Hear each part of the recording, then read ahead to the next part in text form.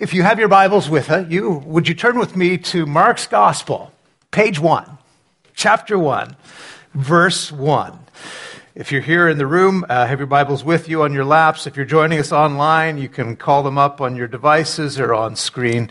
This is the beginning not only of the Gospel, but of the year for us. And we are going to spend the next few months looking through the Gospel of Mark, understanding the life of Jesus. You know, the Gospel of Mark is the first written account that we have of the life of Jesus. And Mark is a guy who he doesn't mince a lot of words. He leaps right into it. I mean, in the very first line, very first verse, he gives away the ending. He's not a mystery writer. This isn't about suspense. This is about truth. And so from the very top, he says, what's it about? This is the beginning of the gospel, or the good news about Jesus. Who is Jesus? Again, he's going to tell us right in the first sentence, he is Christ, the Messiah, the Christ. And if you were here last week, you remember Christ is not a name.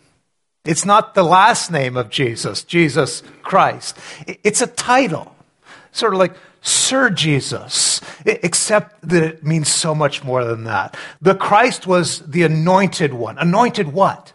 Anointed king. To be Christ is to be king. And Mark makes it really clear that the king has come. And just in case there was any doubt, very next phrase, what does that mean? What kind of king? Who is this? The Son of God. Let's read it together, the first 8 verses of Mark's Gospel. The beginning of the Gospel, or the good news about Jesus the Christ, the Messiah. As it is written in Isaiah the prophet, that we just heard from, those beautiful verses that Tim read. From Isaiah the prophet, I will send my messenger ahead of you who will prepare your way. A voice of one calling in the wilderness. Prepare the way for the Lord. Make straight paths for him. Hold on to that thought. We're going to come back to that little bit of construction engineering. Make straight roads for him. And then we meet John the Baptist, verse 4. John the Baptist appeared in the wilderness. Underline wilderness in your Bibles. Appeared in the wilderness, preaching a baptism of repentance for the forgiveness of sins. And the whole Judean countryside and all the people of Jerusalem went out to him. And confessing their sins, they were baptized by him in the Jordan River. We get a little description of John. It says, John wore clothing made of camel's hair, with a leather belt around his waist. He ate locusts and wild honey. I guess that's the Mediterranean diet people think we should be on. And this was his message. After me comes one more powerful than I, the thongs of whose sandals I'm not worthy to stoop down and untie. I baptize you with water, but he will baptize you with the Holy Spirit. This is the word of God, and it is a bombshell. I mean, this comes with dynamite inside of it. If you weren't here with us last week, let me encourage you to go back and spend a few minutes and log into YouTube and listen in on that message, because you need to understand exactly what Mark is getting at. Christ, Son of God, that somehow the ideal has now become real for us, that what was only kind of theoretical and metaphysical, now it's physical, it's right here. The immortal has become mortal in Jesus, and what was once only an idea was now something that you can actually get your arms around. You could hug him. The impossible has been made possible in Jesus. And again, Mark is not a man to disappear into long, flowery bits of eloquence. He doesn't mince words. He leads with his climax, that this is the universe-sundering, history-altering, worldview-shifting, cataclysmic event that sets the message of Jesus off from every other philosophy or worldview or religion in the world and in history. And at stake is this key idea about God. Remember, Jesus is there to teach us something about God. God is so loving, so intent on the salvation of his people and of his world, that he broke right through the wall that separated us, that he was incarnated, take on flesh, incarnated once uniquely in Jesus, and in Jesus, the King has come. The status quo has been completely overturned. Something new is happening. We spent most of last week on that idea that the King has come, that something radically new and fresh is inbreaking in the world. And today, we're going to build on that. We just kind of ran out of time last week. We talked about the King's coming. I want to talk to you about the King's school and about the King's cross. And those three things together, the King's coming, the King's school, and the King's cross, are kind of the introduction to the Gospel of Mark. And like any good introduction, they actually give the whole theme for the book. The entire first half of the Gospel is really about understanding the King who has come and what it means to be schooled by him. And the entire second half is about the King's cross. At the midway point of chapter 8, like a door swinging on a hinge, everything changes. And from there forward, fully one half of Mark's gospel is about the cross. In Mark's mind, there was no doubt that this was the key thing about the life, the work, and the ministry of Jesus, the King's cross. So we're going to end with that today, but let's first start with the King's school. And by school, I don't necessarily mean building, but when you disciple yourself to somebody, when you're being mentored by somebody, you're going to school under them. What is the King's school? What is it that Jesus is about? Well, it turns out you meet this King, his school is in the wilderness. The whole theme of the opening chapter of Mark seems to be, if you find what God is up to, chances are you find it in the wilderness. Where was John working? Way out in the wilderness. Where did Jesus go after the baptism? He went out into the wilderness. The word wilderness probably is there in lots of your translations. I like the word myself because it's got the word wild in it. There's something wild about this. I like that sort of old English flavor to it. That where do you find Jesus? Well, he's out there and it's wild where he is. But the trouble with the word wilderness, at least for me, growing up in North America, is that for me, wilderness means a forest. I'm not sure whether that's the case for you. Karina and I got all bundled up yesterday morning, and we went out into the wilderness. Well, Rattray Marsh, anyway. Walking through the forest.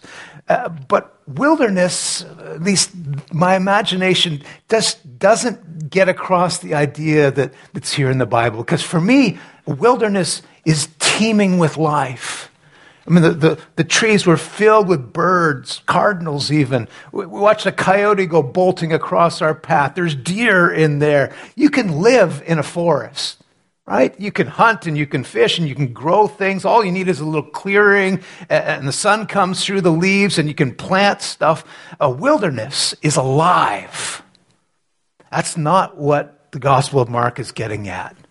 The word that he uses, eremos, is probably best translated desert. Desert.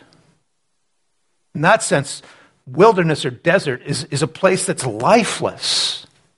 It's a place that only thorns grow. It's a place of thirst, and the wells are all dried up, and the ground is parched. It's desert. There's no bread out there because you can't grow wheat. It's a place of thorns and thirst and terrible loneliness because it can't support a community. Families can't live there. A town can't grow up there. A village, a city, it can't support life. So what's so important about John the Baptist preaching in the wilderness? I mean, interestingly, this is one of the great themes that runs all the way through the Bible. In general, you meet God best and most profoundly in the wilderness. In the whole history of Israel, every time they met God in a significant way, it was in the wilderness. Where is it that Moses meets God in the burning bush? It's in the wilderness. Where does Jacob wrestle with God face to face? In the wilderness. Where does Israel meet God? Not in the great city of Egypt, in the wilderness, in the Sinai desert. And it's there that they were named the people of God. They were the people of God in principle. But after 40 years of wandering around in the desert, They were the people of God in practice, and here's why. Why is it the wilderness is the place that you meet God?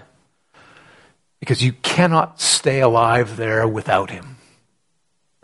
And sometimes it's only when you reach the limit of your own resources that you realize our absolute dependency on God. So the people of God are out there in the desert. All the wells go dry. They're ruined. But they pray, and water comes flowing forth from the rock. All the bread that they travel with goes moldy, and there's no way to grow more. And suddenly there's manna from heaven, God providing daily for the provision of his people. Out in the wilderness, Israel learned early on what we have to learn, that God is not just an add-on to our lives. Not like vitamin supplements. Like whatever is good, and then we just sprinkle a little bit of Jesus on the top. Apart from the saving intervention of God, you have no hope, no enduring hope. That ultimately all the wells run dry, all the bread goes moldy. Okay, well, there's an encouraging message. Glad I came to church. Well, I mean, what does that have to do with us? In our lives, you can check me on this, but in our lives, I think we meet God most profoundly in the wilderness. You know what that's like, the wilderness experiences of life? Some of you have been there. You may believe in God. You may believe in Christianity, the values of Christianity. Without realizing it, it turns out that the real hope of your life, the real well from which you draw water, the real bread, the real thing that keeps you alive, that sustaining hope, the thing that makes you feel like you're a worthwhile person, your real Savior, it runs out. Or you find it's inadequate. It just cannot sustain the promises that it offers, whatever it is. C.S. Lewis wrote a classic quotation explaining what the wilderness experience is like. This is what he says, that most people, if they really learned how to look into their own hearts, would know that they do want. And they want acutely. And they want something that can't be had in this world. There's all sorts of things in this world that it will offer you, but they never keep their promise, Lewis said.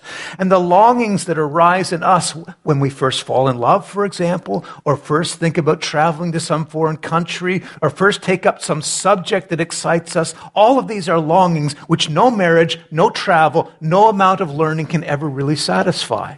Lewis says, I'm not speaking about what ordinarily would be called unsuccessful marriages or bad trips or so on. I'm talking even about the best possible ones. They're always something we grasp at in that first moment of longing that eventually fades away in the reality. The spouse might be a great spouse. The scenery might have been excellent. It might turn out to be a pretty good job. But in the end, what we're looking for has evaded us.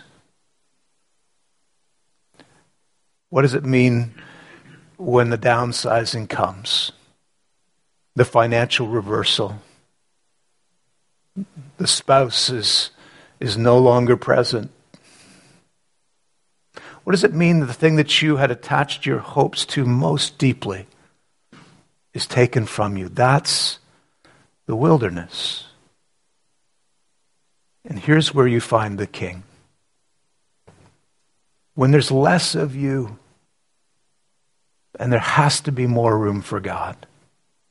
And it's not that you decide, I'm just going to be a little bit religious.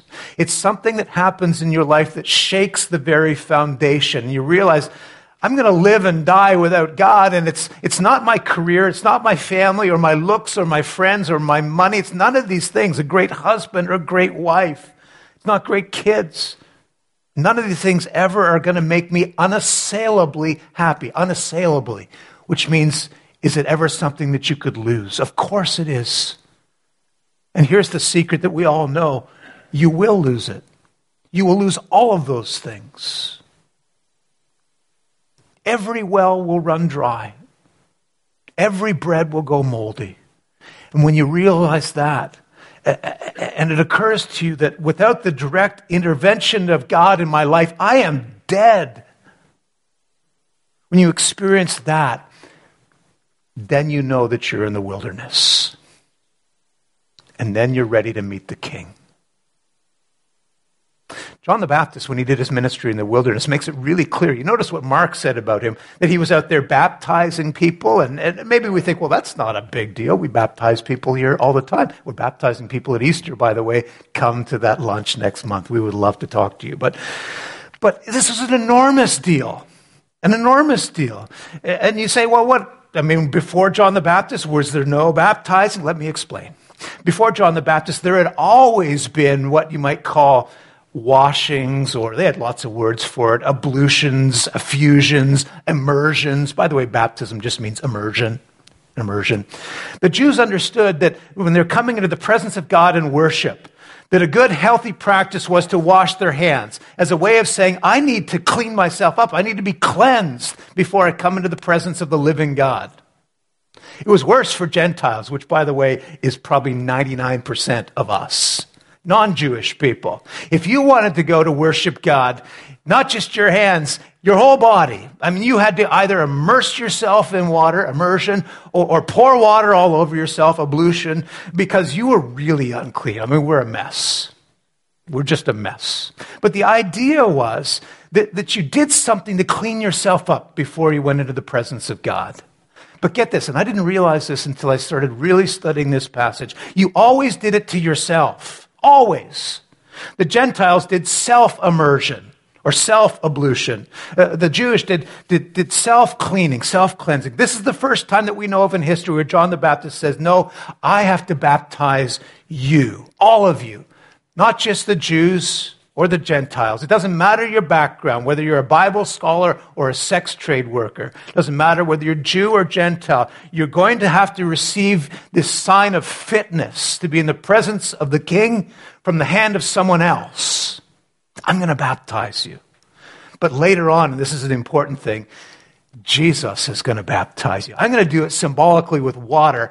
He'll do it with the presence of God, the living Spirit of God. But the point of the matter was this: you can't save yourself. You don't do it to yourself. You know what that means? I mean, let's just try and make it practical. There's always at MCBC, at any church, a layer of people around who are searching. You are so welcome here. And if you're online and you just stumbled on us and you're searching, you're so welcome. One of the reasons why people are searching is because the well has run dry. Let me give you an example. Let's say you worked really hard.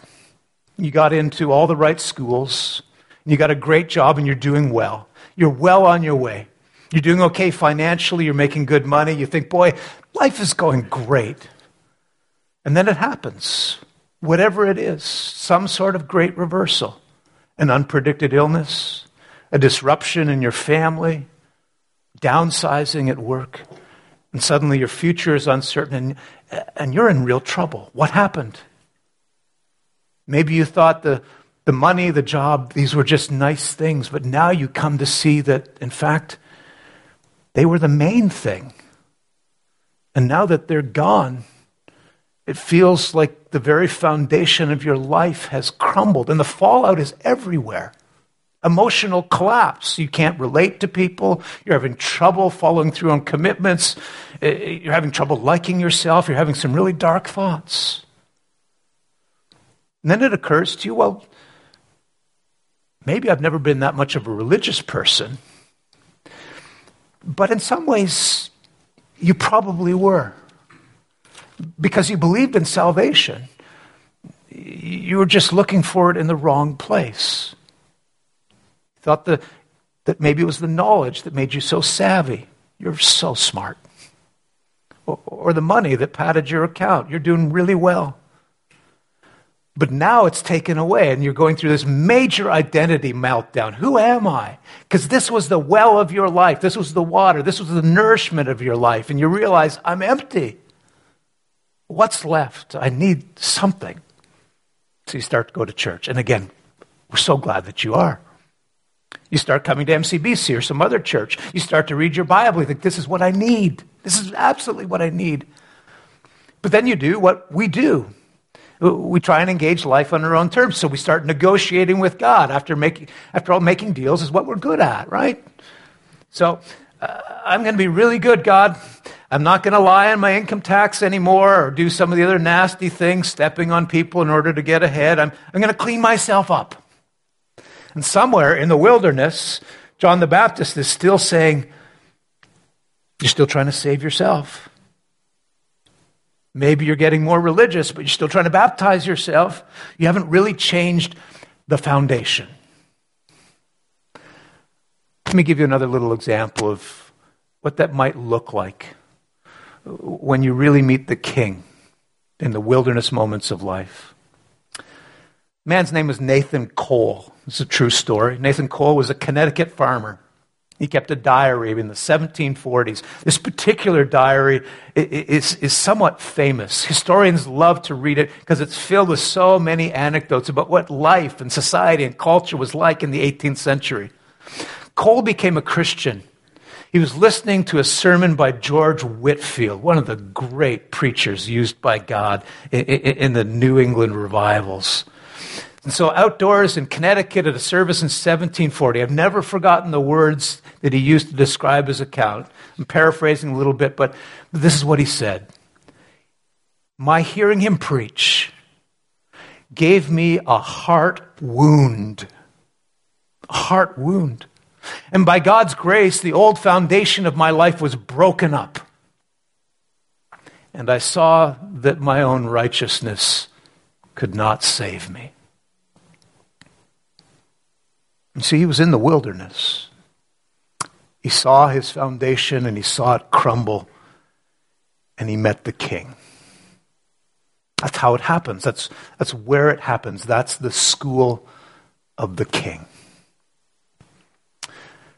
There's one more thing I just wanted to spend a moment on with you. We really are just going to spend a few minutes because Mark devotes the entire second half of the gospel to it. We're going to get to spend lots of time, but the King has come. You meet him in the wilderness.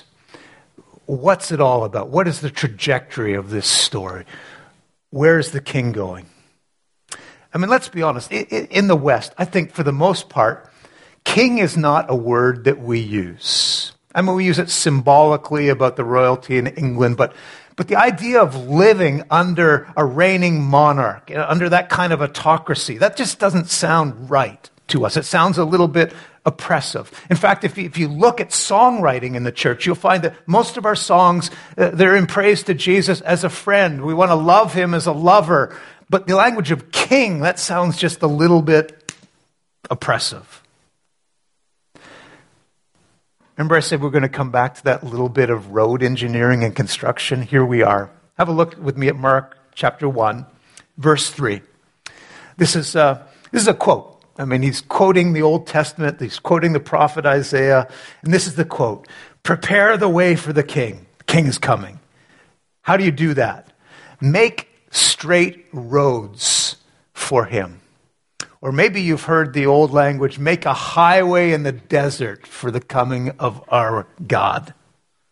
The word, it's not really paths, it's roads or highways. And ancient people who heard those words, right away they would know what's going on. Whenever a new king comes to power and they're coming to visit in a country, you built a highway to honor that king. Look how many roads on ancient maps are still labeled the King's Highway. Those are the big roads. Those are the major arteries of civilization. And so when a king comes to power and you have to construct a road, that involves a huge amount of effort. Ordinarily, what you created literally were just paths. And you came to a big rock and the path just winds around it. You come to a hill and a valley and you zigzag down into the valley and you zigzag back up the other side. And that's how you did that. But not the King's Road.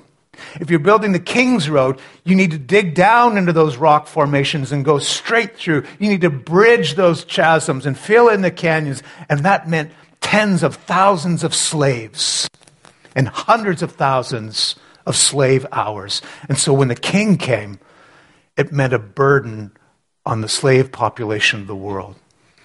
There's a whole lot of people who read that and think if Jesus is the king, that just sounds like more oppression. You're going to have to do what he says. I don't like that idea. Sounds like slavery to me. Even still today, that idea of yielding yourself, surrendering yourself to God, sounds like oppression. Mark deliberately surfaces this word, I think, at the very beginning of the gospel, because here's what happens.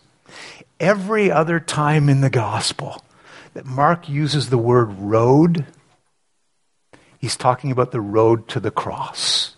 The two go together. You see road, think cross. Road equals cross in Mark's gospel. What that means is that this king has not come to parade across some fancy slave-built highway on his way to the throne. This king comes to go to the cross. King's Cross. King's Cross. What does that mean to you? I mean, if you're British, that's a neighborhood in London, and I think it's the train station. If you're Australian, it's also a neighborhood and a train station. If you're North American, what does King's Cross mean? That's where Harry Potter goes to pick up the train to Hogwarts, right? Platform 9 and 3/4. And if you have no idea what I'm talking about, time to keep up with the evolving Western literary canon. I want you to just consider for a second how paradoxical that language is, King's Cross. Because this is the heart of the message of the Gospel of Mark, King's Cross. Kings go to thrones, not crosses. Matter of fact, a cross is exactly the opposite of a throne. A throne is a place of power. A cross is the epitome of powerlessness and helplessness. A person dying on a cross isn't even allowed to die in private. They're hung out there bare naked for the whole world to see. It's the epitome of helplessness. It's the opposite of a throne. Mark here is saying at the very beginning that the kingliness, the greatness of Jesus the Christ is that rather than go to a throne on the backs of slaves who paved the way, he would go to a cross for the sake of a humanity that were desperately lost, the foundations whose lives were crumbling. Or to put it another way, to use Mark's wilderness language, Jesus goes to the ultimate wilderness, a howling wilderness. What was there in that wilderness? Thorns. Thorns pressed down on his head. Thirst.